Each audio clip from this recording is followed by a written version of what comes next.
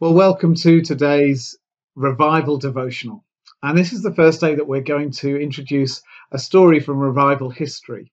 But before I do that, I want to read from 2 Chronicles 7:14, which is the verse that Elaine is encouraging us to read every day, to set our alarms to 7:14 in the morning and the evening, and to pray for revival.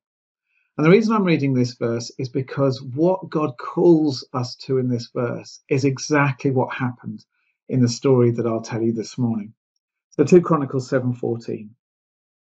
If my people who are called by my name will humble themselves and pray and seek my face and turn from their wicked ways, then I will hear from heaven and I will forgive their sin and will heal their land. So today's story is the Moravian revival. And this is a revival that took place in the 1700s in Germany, what we call Germany today. And what was happening at that time was that there was a group of Christians who were Protestant Christians who'd left the Catholic Church because they'd followed the teachings of Jan Hus, and he had taught that the Catholic Church was wrong to teach the Bible in the Latin and not to teach it in the vernacular, the local language of the people, and that they were wrong not to provide communion in both bread and wine for all the people. And as a result, these Christians had left the Catholic Church and had established their own church, but they were now being viciously persecuted by the Catholic Church. And they were driven out of their state and they ended up in Moravia, hence the name.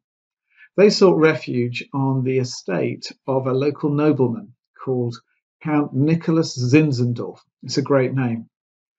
And Zinzendorf gave them refuge on his land, on his estate. They called it Herrnhut, which was the Lord's Watch.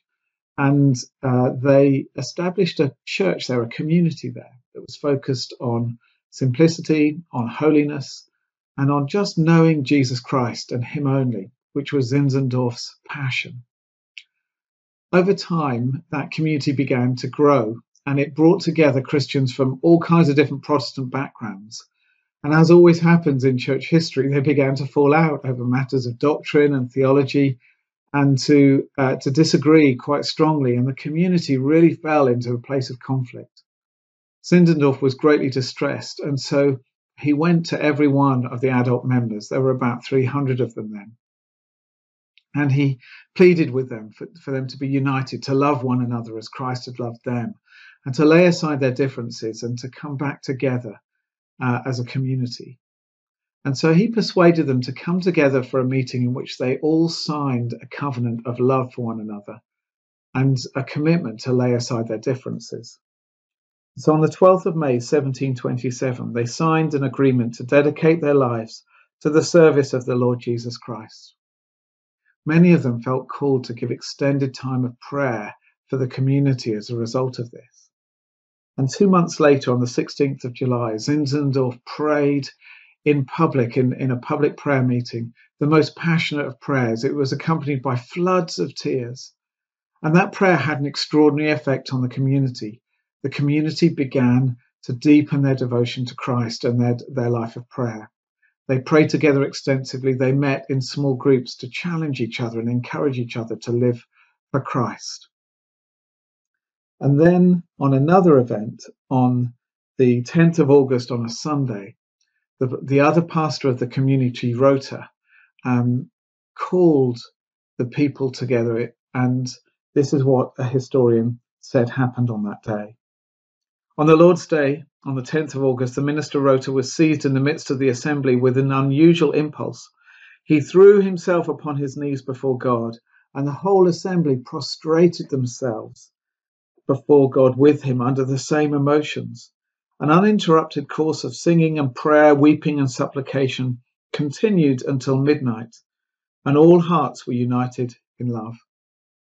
After this, Rota said that he felt that they should come together 3 days later and share in Holy Communion together, and they should have those days as days of serious preparation for what God would do. And so on Wednesday, the 13th of August, they met for the service of Holy Communion, and the Holy Spirit fell on them like never before. Loud weeping drowned out the singing. An electric anointing flowed through all those present with inexpressible joy and love as they shared the bread and the wine. knowing that they were baptized in the one Spirit. The scene was so moving that the minister could hardly minister. And Zinzendorf described it like this: Christ came near to everyone present, and also to those in our community who were working elsewhere at the time. The Saviour permitted to come upon us a Spirit whom we had hitherto not had any experience or knowledge.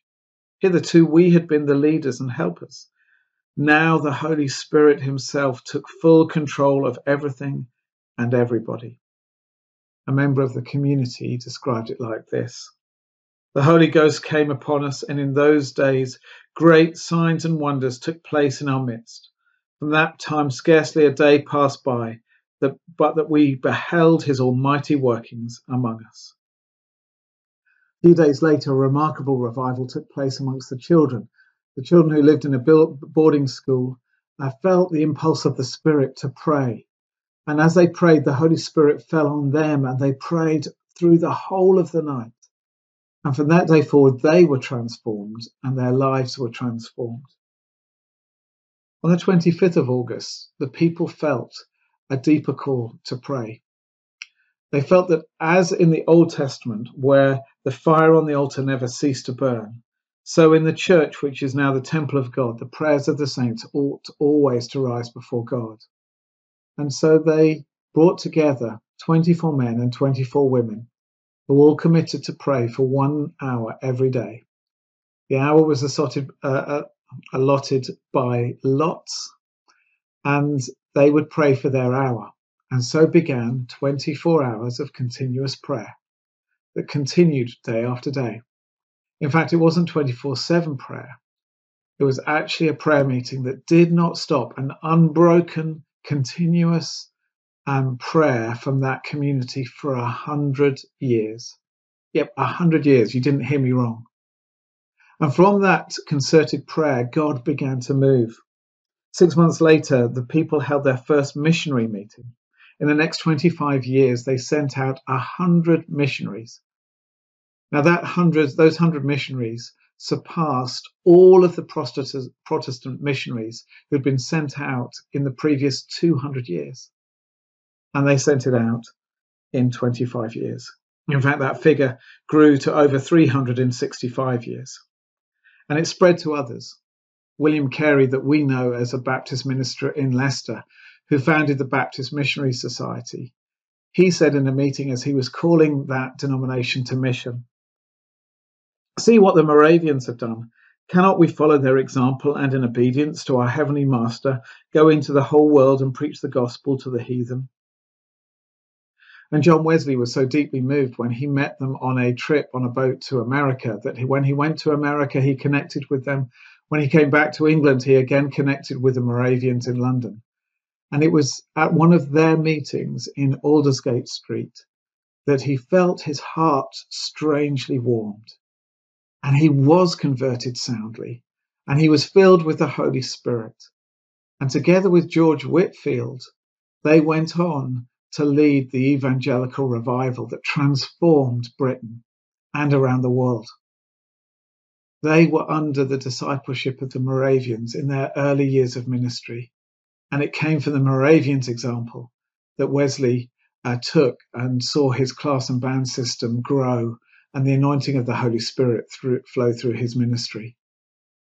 All of this took place because of that community in Herrnhut, that they chose to confess their sins, repent of their divisions, seek God in prayer, and God answered them with the pouring out of the Holy Spirit.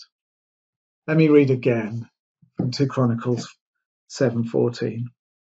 "If my people who are called by my name will humble themselves and pray and seek my face and turn from their wicked ways, then I will hear from heaven and I will forgive their sin and will heal their land." May God do that in us at Holy Trinity and in many other churches at this time. And may we see revival in our day. Amen.